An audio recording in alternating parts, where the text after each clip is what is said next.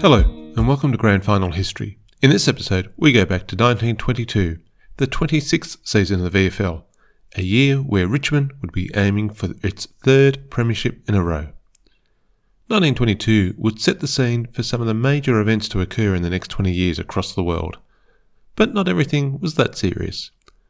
The pharaoh Tutankhamun's tomb was discovered in the Valley of the Kings in Egypt in November, but it would not be fully opened until February 1923. So more about that next episode, I'm sure. On a more bizarre note, 1922 was also the year of the Straw Hat Riots in New York City. Yes, a riot about wearing straw hats. Apparently, there was an unwritten rule that, in summertime, straw hats should not be worn after September 15. Some young men decided to break the tradition and harassed straw hat wearers 2 days earlier than the agreed unwritten date. But when they chose to harass dock workers, events turned nasty. Brawls and rioting broke out across the city, and the unrest continued for an entire week. People were injured, some sent to hospital, and this all occurred before social media was even invented. Violence and stupidity over ridiculous causes has a long history.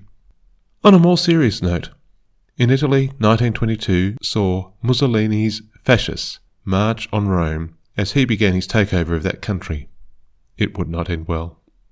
In Germany, hyperinflation was underway. Back in August 2019, 12 German marks would buy $1. By July 1922, it took 563 marks to buy $1. By December 1922, it was up to 7,000 marks to buy a US $1. It was going to get worse. Moving back to Melbourne and on to more local matters that have a very close connection to football. 1922 saw the launch of 2 new newspapers. The Sun News Pictorial, a precursor to the Herald Sun, was launched in September. With a focus on pictures and sport, as well as daily news, the Sun would provide significant coverage to the VFL and launch many media careers.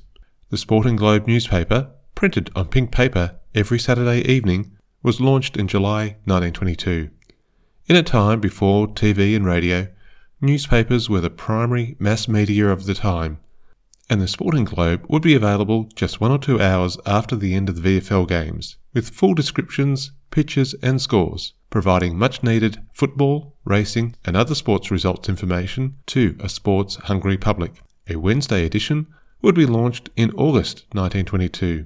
The Saturday edition of the Sporting Globe would run for over 50 years, up until 1979, with the Wednesday edition finally closing in 1996, as newspapers began to give way to TV and other media. In January 1922, the VFL were encouraging the Melbourne Cricket Club to expand capacity at the MCG. This would not be the last time the two bodies would be dealing with redevelopments of that ground. The World War I General, Sir John Monash, was given the job to allow more spectators to see the game. Otherwise, there might have to be restrictions on entry to the ground, and people would have to book to get their seats. And yet, as would be seen in many years to come, there was some dispute about who should pay for such upgrades.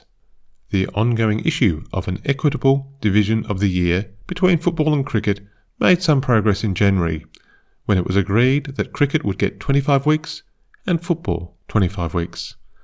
What the start and end dates would be was still open to discussion. Club membership tickets would also be going up from 5 shillings and sixpence to 7 shillings and sixpence. That's about $33 in today's money. A membership for general admission to home games for AFL clubs today is about $100, depending on the club. So maybe not such a bad deal in 1922, especially as membership tickets then included home and away games, as well as finals for all participating teams. While some clubs reluctantly supported the change, given that the ground managers held the upper hand in these negotiations, Carlton, South Melbourne, Richmond, Collingwood and Fitzroy members were initially resolute in their opposition. They saw it as yet another tax on football to support cricket clubs, a charge that would be repeated for decades to come in the challenge of managing the ground and facilities. However, the clubs that voted against the increase in membership could not issue membership cards for the coming season. If not at the price agreed with the Ground Management Committee, the cards would not be recognised for admission. So these clubs were looking at starting the season with no members and none of the revenue from membership. The league agreed to meet with the Ground Management Committee again, even though compromise seemed unlikely. And when given the choice between increasing the price of membership tickets to allow access to all games and potentially the finals, or keeping the old price, but only for home games, all clubs moved to the new higher price and got their membership cards printed. After all of the fuss, by the opening round of the season, clubs reported record sales of memberships, even at the much disputed higher price. Down in Geelong, there was much angst about the potential for a Geelong team to compete in the VFA. The Geelong Advertiser was adamant in its opposition. It could not see how the city and surrounding region could support a VFL and reserve team, as well as a third team in the VFA. The Advertiser identified this as an existential threat to Geelong's position in the league. If the VFL team's position became too weak, it might be dropped from the VFL, opening the way for a new club, maybe a VFA club from Melbourne, one that was using this scheme to weaken Geelong and open up a place in the VFL for their own team. We'll see how this unfolds in the coming year and whether the Advertiser's suspicions of the entire proposal were justified. Late in January, in the Herald, Leander had a lengthy and insightful column reviewing the situation in the English Football Association and the large transfer fees that soccer clubs were paying one another to secure players. While he noted that such a scheme had not yet occurred in Victoria, it was but a matter of time. Informal arrangements had already occurred, where one club might approve the clearance of a player to another club based on some quid pro quo, a return clearance of another player, perhaps. So the arrival of transfer fees was correctly predicted by Leander. While these are no longer part of the modern game, the trade period that occurs after the end of the season does resemble the quid pro quo system of the 1920s, where complex series of trades across multiple clubs do occur if all the participants can agree. Perhaps it's just more transparent these days.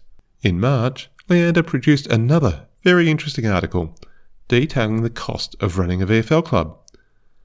Now, the amounts may be very different to the cost of running a club in the modern era, but the principal issues seem remarkably the same. More successful clubs have higher membership and more revenues to fund their success. Player payments are the major cost for all clubs. Most clubs just manage to break even, as Leander observed. The principle of club management being, as the money was raised for running a team for the season, so it should be spent. The more money they receive, the more they spend, and generally, the better the team. While in the modern game, it is the distribution of TV rights from the league to the clubs that stops most clubs from going broke. A similar thing was happening back in the early days of the league, except rather than TV rights, it was the distribution of profits made from the attendance at finals of the previous year that made the difference. Clubs budgeted on this, and would suffer if poor weather meant low numbers attending the finals, but all the better if the top team lost a game and a challenge match was required to complete the season. Another final meant more money to be distributed. It was an even split to the clubs from the league. No equalisation philosophy in this early era. Changes for the upcoming season included Essendon moving to the Essendon Recreation Reserve, known to most people as Windy Hill. Fitzroy named the former South Melbourne skipper and two-time premiership player Vic Belcher as their coach. Collingwood were losing Con McCarthy, who had captained the team to the 1990 premiership, but in season 1922 he would be playing for Footscray in the VFA after they offered him the astonishing amount of £400 for 2 seasons as captain-coach. And, as we still see today, when a player moves clubs for a better deal, there were howls of indignation of how money was ruining the sport, the death of loyalty to the club, and so on. But others, like Jack Worrell, made the obvious point. In any other profession, if you were offered more money, you would move jobs. Why were professional footballers criticised for doing the same? The season opened on Saturday, the 6th of May. The previews in the press were generally positive, with some concerns on the amount of money in the game. Pivot, writing in The Age, had noted it was a change from early years. For example, when a memo was sent to a Melbourne Reserves player in 1900, in the amateur era, which said, quote, "You have been selected to play on Saturday, and, failing to do so, you will be liable to a fine of 10 shillings and sixpence unless you can satisfy the committee that you were unable to attend." Unquote. Umpires were to be escorted by mounted and foot police to prevent some of the rowdy behaviour that had been seen in recent years. While talking on police matters, it should also be noted that constables had been directed to stop the youths kicking footballs on the streets, due to the damage caused to telephone and electric wires. A crackdown on youngsters playing in the streets was predicted. Despite cold weather and the threat of more rain, Round 1 saw approximately 100,000 people attend the various league and association games. Richmond had the honour of unveiling their premiership flag in front of a packed Punt Road, before overrunning bitter rivals Collingwood in the final quarter, giving the local supporters hope for a third premiership, while Magpie supporters trudged back home, thinking thoughts of revenge for the match later on in the season. Essendon were coming from the other end of the ladder, wooden spooners in 1921, but now at their new home ground. The Essendon VFA team had merged with a reformed North Melbourne in the VFA. So the VFL Essendon team were the one and true football representatives of the suburb. And their first game at the new home attracted 22,000 people, who saw the former Wooden Spooners beat Carlton, who had played in last year's grand final. A promising start for the Red and Black. Melbourne had led South all day, yet the Lakesiders kept pushing. But it was the Redlegs that held on by a goal, and Fitzroy had a strong last quarter to beat the Saints by 2 goals. The 1922 season was underway. After the second week, there were only 2 unbeaten clubs. Melbourne were too strong for neighbouring Richmond, and, in another surprise, Essendon continued their winning way, this time down in Geelong, which put them on top of the ladder. It would have been a happy train ride back to Essendon for the team and their supporters.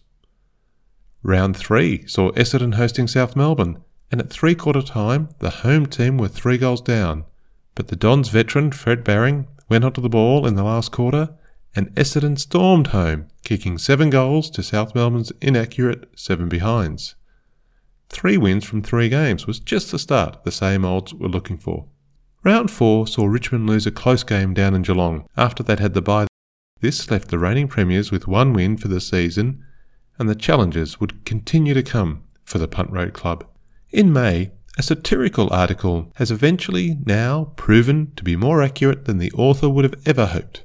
At a rowing regatta between Scotch and Xavier schools, a tied race was not replayed after the medical advisor vetoed the row-off. The article wondered if there might soon be the day where a medical advisor to a league team would examine players at half-time and send them home if he considered them unfit to resume, or doctors at a cricket match would rule a batsman out of a game if struck by a fast bowler.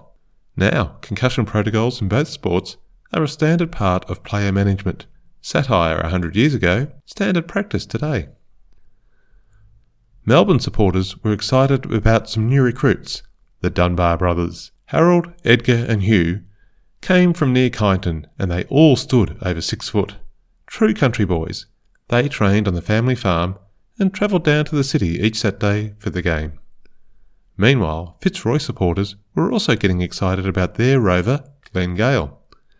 He was an early code crosser, having grown up in Rugby League Sydney and played for South Sydney Seconds, but he'd been born in Victoria, and when serving in the war, was spotted by Fitzroy's Percy Parrott when the battalion was playing Australian football.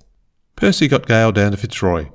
His challenge, as identified by the Herald, was to lose the rugby league habit of holding on to the ball for too long. The other minor point in the article was Gale recognising the benefit of giving up smoking because, quote, he found the weed not improving his wind, unquote. It would take some time before this became apparent for all players. Round 6 saw Essendon have a day out against Melbourne. While only 9 points in front at three-quarter time, another fourth-quarter burst saw them kick 7 goals to 1 to win comfortably and take a firm grip on top spot. In June, The Age ran a series of articles bemoaning the impact of money on football. While acknowledging the need to compensate players for expenses and lost time, the excessive payment of players, the trading of players from one club to another in search of higher payments, and the evil of gambling were all condemned. In evidence that some things have clearly changed in modern times, the then Secretary of the League, Mr. Wilson, said quite emphatically, quote, "The League does not countenance or encourage betting on the results of football in any shape or form." Unquote. I don't think that we would get similar comment from League administrators today. In a round 7 game between St Kilda and Essendon at the Junction Oval, play was stopped just before three-quarter time to pay respect to the funeral procession passing the ground for Lieutenant James Bennett, a World War I veteran born in St Kilda who achieved fame in 1919 as one of the mechanics on the epic first flight from England to Australia with pilots Ross and Keith Smith. He had been a member of the St Kilda Club, and silence greeted the military bugler who stood in the centre of the ground and played the last post as 4 aeroplanes flew in tribute overhead. In July, the ongoing tensions between the VFL and the VFA administration cooled slightly, with a renewal of an earlier agreement that players would need clearances from their clubs to move between league or association competitions. The intent was to dial back the speculative bidding for players that had been escalating since the last similar agreement had lapsed. There was also discussion, but no agreement, on the potential to have one controlling body for football in Victoria. We'll see how long the goodwill between the two bodies is maintained. Essendon lost their first game in round 9 after their bye. They came up against an accurate Collingwood, who gained the honour of being the first visiting team to defeat the Dons at their new home ground. Some comment was made about the poor choice in allowing a game at Essendon when the races were on at Moonee Valley, resulting in a huge crowd at the Essendon train station and on trams in the area. I'm not sure that was ever resolved. After such a fine start to the season, Essendon would lose 4 games in a row, with Fitzroy taking top of the ladder. But then Fitzroy would lose to Essendon in round 13. The Maroons had a bye in round 14 and, after their loss to Essendon, they were to undertake an extraordinary journey to be the first VFL team to visit Perth. A 4-day trip from Melbourne on trains to reach Perth. 2 players got injured during kick-to-kick sessions by the railway tracks when the trains were stopped. 3 games were played in Perth. Wins against West Perth by 1 point and East Fremantle by 11 points in front of 11,000 people on a workday, and a loss to a combined Western Australian Football League by 16 points in front of 18,000 people. And there was no shortage of entertainment, drinks, smoke nights, tours of the Swan River and trips to the races to keep the Fitzroy players entertained. Then 1 more game on the way home in Kalgoorlie for a loss by 20 points against a combined Goldfields team.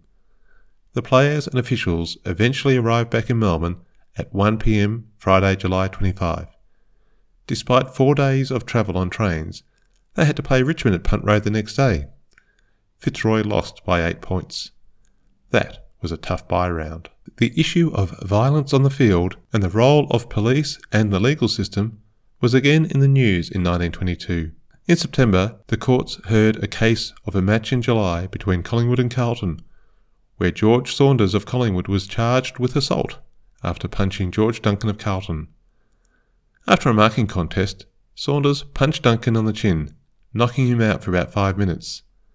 Saunders' evidence was that he thought Duncan had lost his block, and he struck him in self-defence when he thought he was going to be hit. Saunders was fined £5, or had the threat of jail if he did not pay the fine.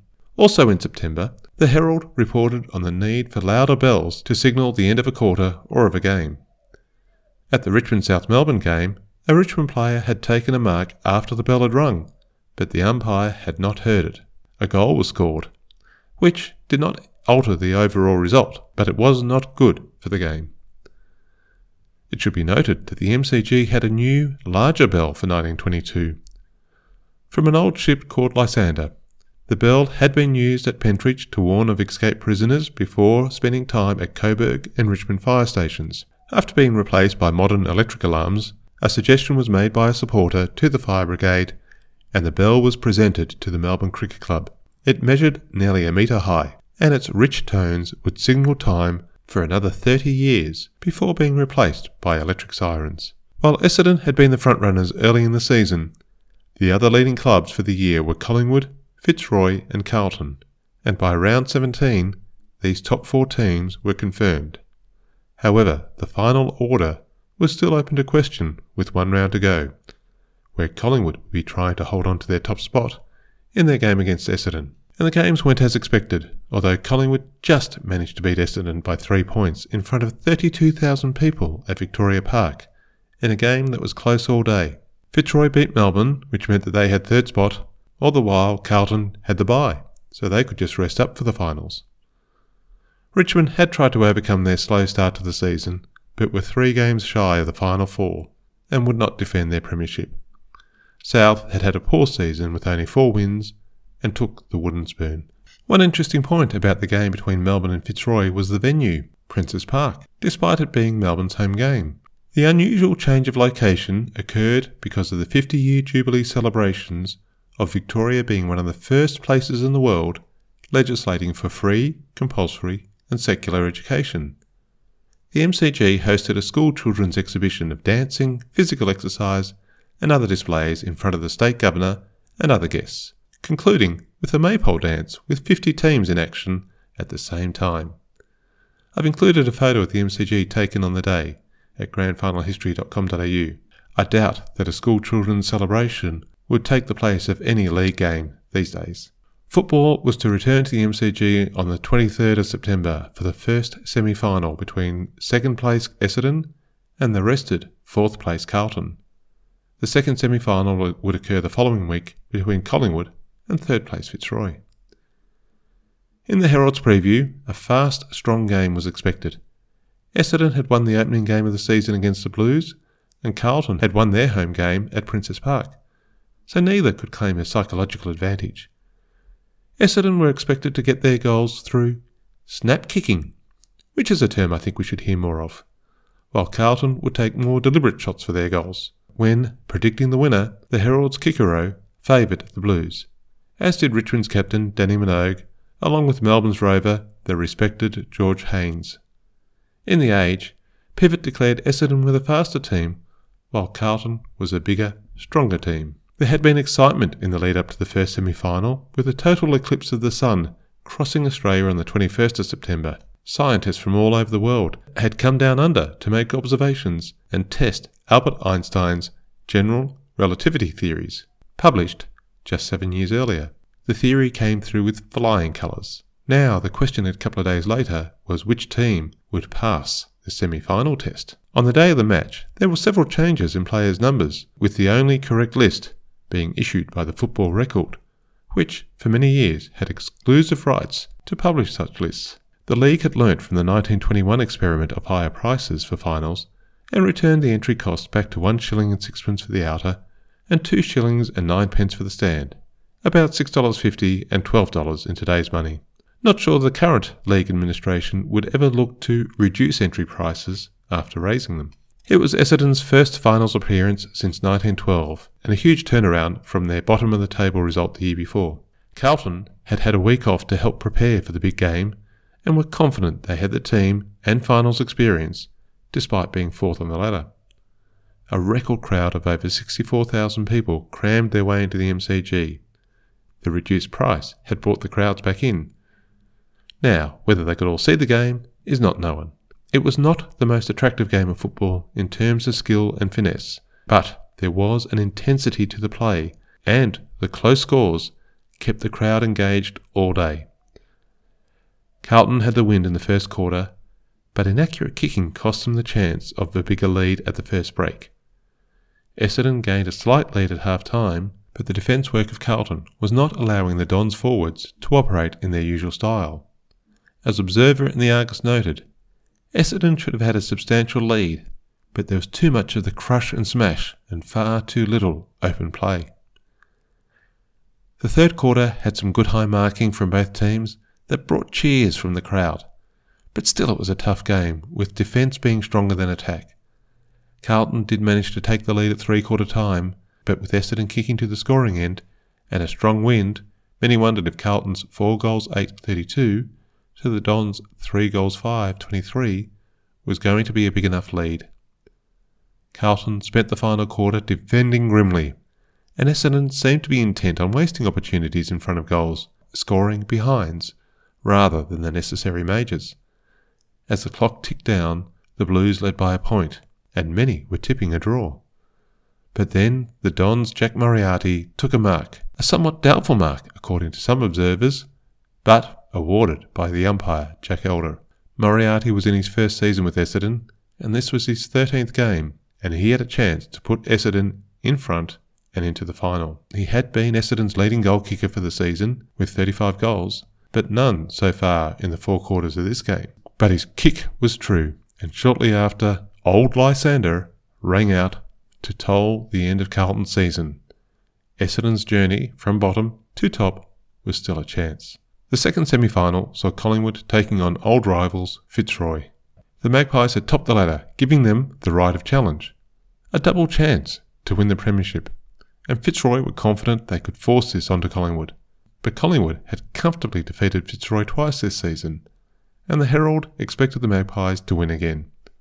The weather was not great, and with rain falling before the game, which may have helped keep the crowd lower at about 43,000, but the muddy conditions did seem to be to Fitzroy's advantage.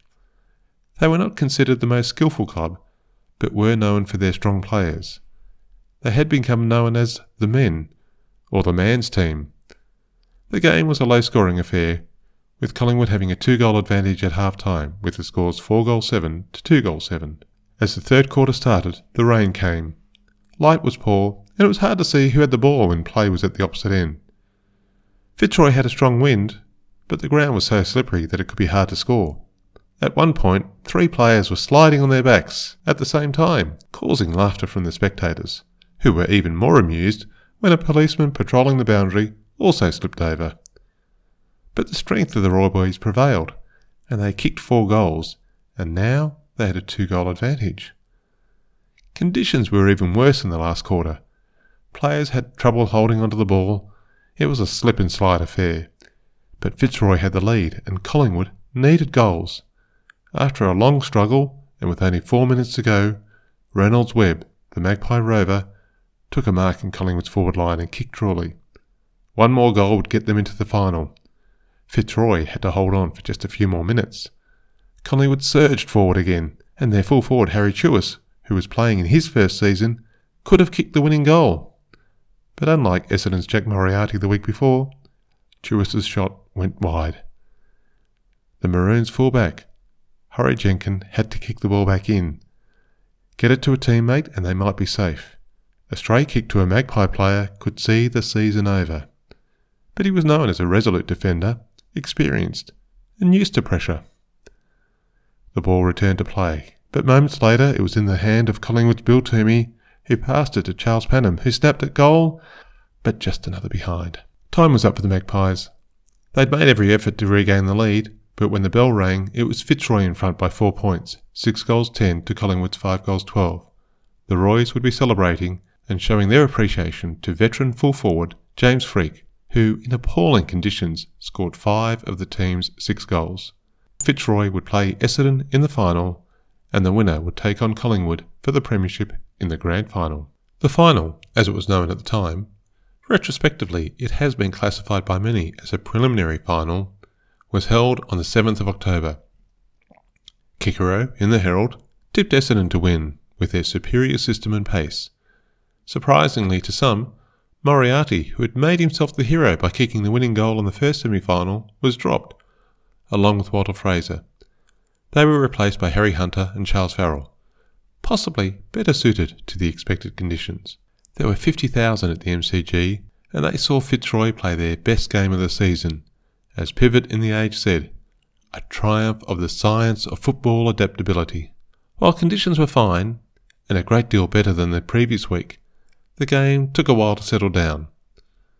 The opening of the second quarter was an indication of what was to come. James Freak led out with his unique crouched style, and Percy Parrott kicked the ball into the forward line. A pair that had played so many games together knew where the other was going. But on this occasion, Freak spilled the ball. But no matter. Parrott continued his run down the ground, gathered the ball, and kicked the Maroons' first goal. In modern times, we might talk of a bromance between two men. Perhaps it could be said that Parrott and Freak shared a Fitzromance in their partnership on the field. The game was evenly poised at half-time, with Fitzroy on 3-4 and Essendon on 3-5. And Essendon managed to hold on to the lead at three-quarter time, despite Fitzroy dominating most of the quarter.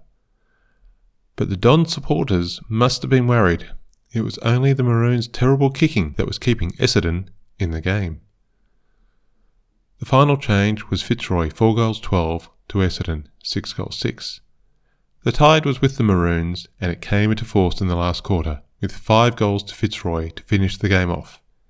Essendon had done themselves proud in 1922, coming from last the year before and establishing themselves at their new home ground, but now their season was over. Fitzroy would take on Collingwood in the grand final. The 1922 grand final was on the 14th of October. This may seem late in the year for supporters familiar with the one day in September, but it's only the second latest grand final. September grand finals only became common after 1937. From 1919 to 1936, October was the month for grand finals. Fitzroy's captain was halfback Chris Lethbridge, in his first and only year as Fitzroy captain. Born in East Brighton, he grew up in New South Wales in Wagga Wagga, a source of many fine footballers for the VFL and AFL. He played for Sydney YMCA and represented New South Wales. When he turned up at Fitzroy and asked for a game, they were not aware of his state representative achievements. He made his Fitzroy debut in June 1913 and played in the Premiership side that year. Over his 10 seasons and 148 games for the Maroons, he would represent Victoria 3 times, and after his playing career he would coach Fitzroy in 1925. The Roy's coach was Vic Belcher. In the 1921 grand final, he'd been a boundary umpire watching Richmond beat Carlton. In 1922, he was coaching Fitzroy as they took on Collingwood. Not sure that that's been done since. Vic had grown up in Brunswick, but always supported South Melbourne. So while his brother played with Essendon, Vic would cycle across town to the Lakeside Oval, where he played as a defender and ruckman. He played in the 1909 Premiership and was vice-captain for their 1918 Premiership.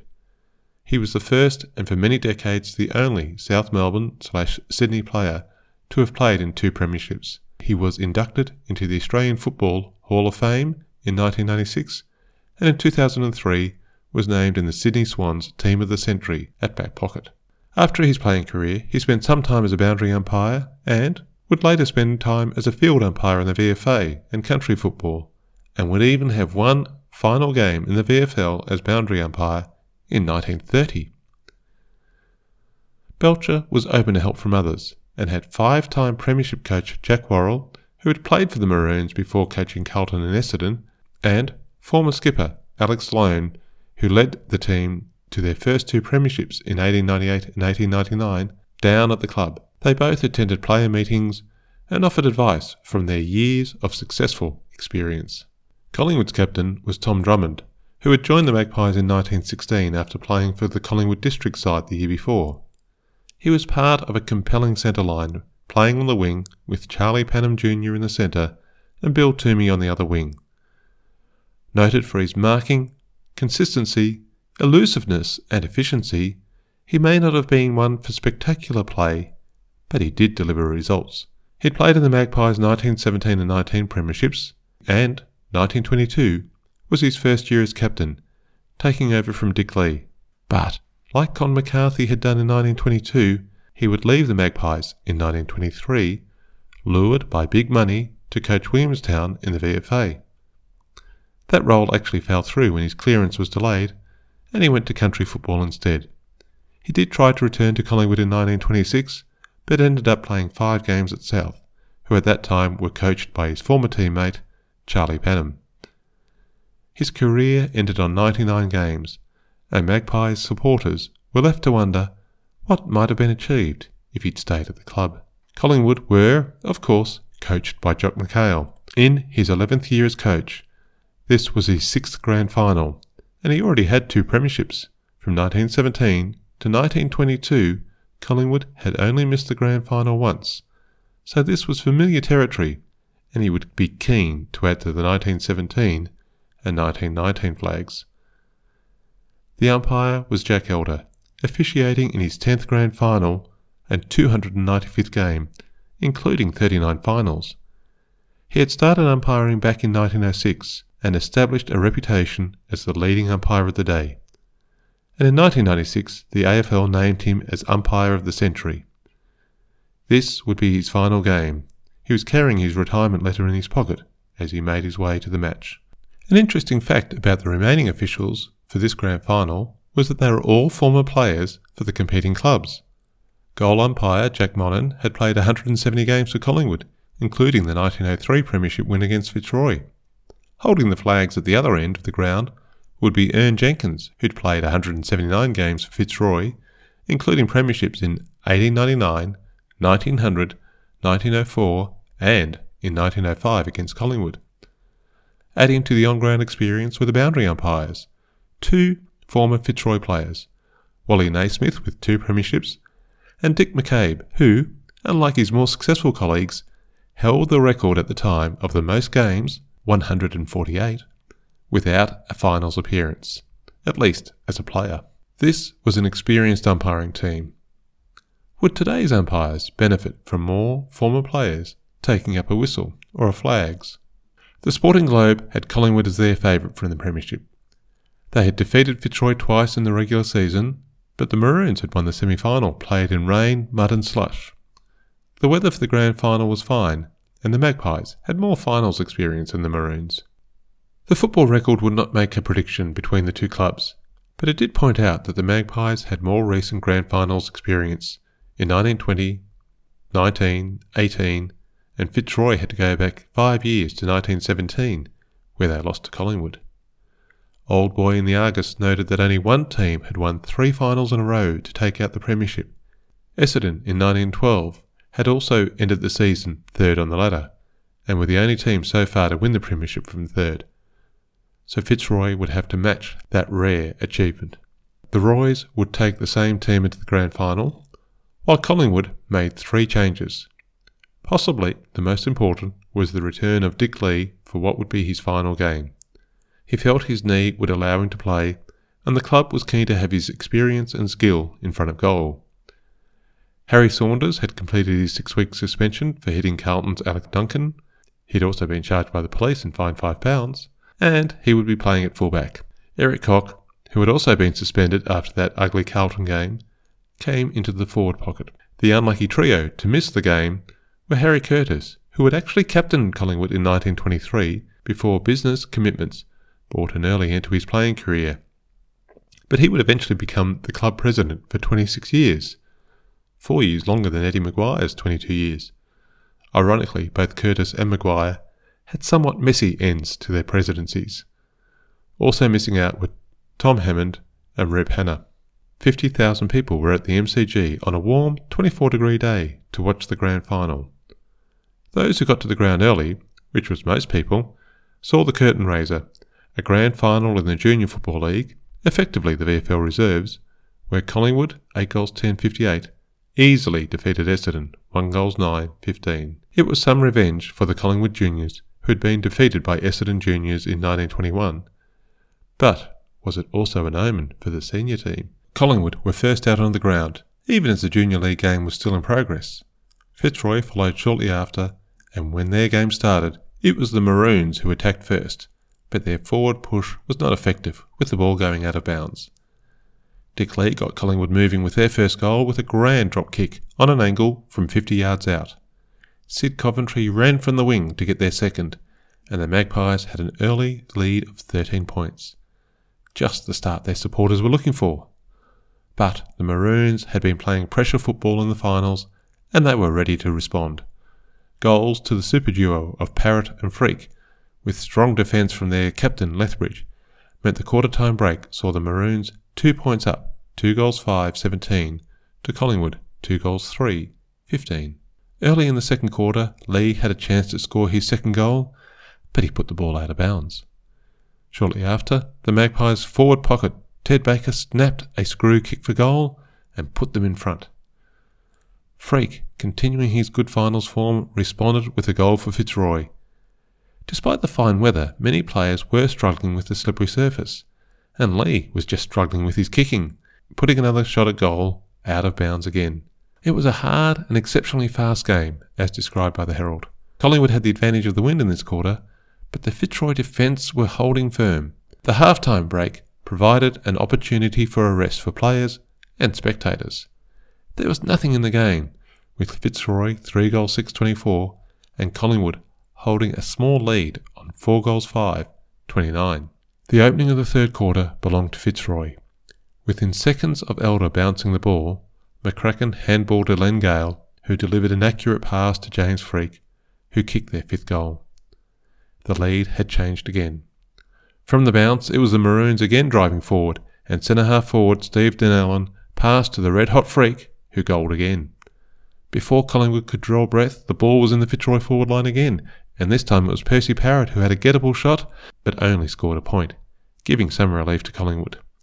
The tide seemed to be flowing Fitzroy's way, and their supporters were frenzied with delight, according to the Sporting Globe. When Jack Elder reviewed the game, he said that Collingwood seemed to be bewildered by the Fitzroy onslaught. A moment later, Fitzroy's Gordon McCracken tapped the ball to the rover Clive Fergie, who scored another goal. 3 goals in 6 minutes, and the Maroons supporters were loving it. But Collingwood had experience on their side, and they began to get possession of the ball and looked to recover some of the initiative. They forced the ball down to their forward line, and Sid Coventry passed to his brother Gordon, who got the first Collingwood goal for the quarter. Now it was the Magpie Barrackers cheering and making their presence felt. But then it was back in the Fitzroy forward line, and Parrott kicked truly this time. Before people could settle, it was Collingwood into attack, and Gordon Rattray kicked a goal. In an era of typically low-scoring games, the third quarter had seen 6 goals in 15 minutes, and there was plenty of time to go. The game continued at top pace, but perhaps the effort came at the cost of accuracy. Each team were missing shots and scoring behinds. Towards the end of the quarter, Fitzroy were able to get another 2 quick goals and extend their lead to 21 points. But still, the Magpies responded, and Gordon Coventry used all his skill and might to bring home a long shot at goal. The third quarter break had spectators trying to digest what they'd seen. A 6-goal quarter from Fitzroy, where they had almost taken the game away, but Collingwood managed 3 goals to keep themselves in touch, and they were going to be kicking to the scoring end in the last quarter. It was a grand final to appreciate. The 3-quarter time scores for both teams would have been the winning scores for most finals played so far in the 1920s, and there was still 1 quarter to go. Fitzroy had a 15-point lead, 9 goals 10-64, to Collingwood, 7 goals 7-49. The start to the final quarter was delayed a little, as Fitzroy players changed boots and adjusted their studs. Perhaps both clubs appreciated the extra time to regain their breath after such a frantic period. Or was this Jack Worrell's advice? He had previously kept Collingwood waiting in the rain after half-time in the 1911 Grand Final as Essendon players adjusted their stops. Collingwood were the first to move into attack, but Lee's kicking woes continued, and he was only able to score a point. The Magpies were making more of the attacking, but, according to the Globe, not with their usual coolness. Points were being added to the score rather than goals, and when Dick Lee missed the goals again, there was a 9-point gap to Fitzroy. Now the pressure was building on the Maroons as they tried to seal the game but could only kick behinds themselves. Fitzroy began playing in the flanks, looking to use up time to protect their lead. Their back pocket player, Jim Atkinson, was identified by the Sun as the hero of the hour for his strong work defending the ball and clearing it from danger. Then there was a run of play for Fitzroy that got the ball to Freak, who rather than attempt to add to his total, passed the ball to forward pocket player Len Wingraft. Len was born in North Fitzroy and was a 3-time club champion, but one of his proudest moments must have been kicking the goal that sealed Fitzroy's 7th premiership. In a fitting touch, Lee managed to kick the last goal of the day, his 707th and final goal in his career. But it was too late for Collingwood. The final scores were Fitzroy 11 goals 13-79 to Collingwood 9 goals 14-68. Those 3 goals in 6 minutes at the start of the third quarter were the pivotal moment in what was otherwise an even game. The Maroons had 7 premierships from the league's 26 seasons, and the crowd cheered them all the way to the dressing rooms. Freak had 4 goals, and across the 3 finals he'd kicked 11 and Parrott had 4, reminding all of what a pairing they made and the value that the Roys had got by persuading Parrott to come out of retirement in round 17. In the rooms after the games, speeches were given by the club president Don Chandler, followed by Captain Chris Lethbridge and Vice-Captain Gordon Rattray, then Coach Vic Belcher, and even the coach's assistants, those veterans of premierships Jack Worrell, Alex Sloane, gave speeches. And, as it is a fine tradition, the Collingwood president and former Fitzroy premiership player Jim Sharp and Captain Tom Drummond also visited the Fitzroy dressing rooms to offer their congratulations. Fitzroy would have a low-key end of season, with a smoke night in the week after the grand final and a motor trip next weekend. No interstate travel or games against the South Australian premiers for the so-called Premiership of Australia this season. There were a few retirements to mark the end of the season. Fitzroy's Chris Lethbridge could end his career in the best way possible, as a premiership captain. Collingwood's Dick Lee would pass the champion full forward baton on to Gordon Coventry and retire after an injury-plagued 17 years, 230 games and 707 goals, an epic performance given the conditions and style of the game in that era. Umpire Jack Elder was also hanging up the boots, but he said he would be pleased to do what he could for the game. In conversation with Kikero at the Herald, he was concerned that players were being coached to play the game more strenuously than ever. He would prefer focus on a systematic style of play that had brought Collingwood success in the years gone by.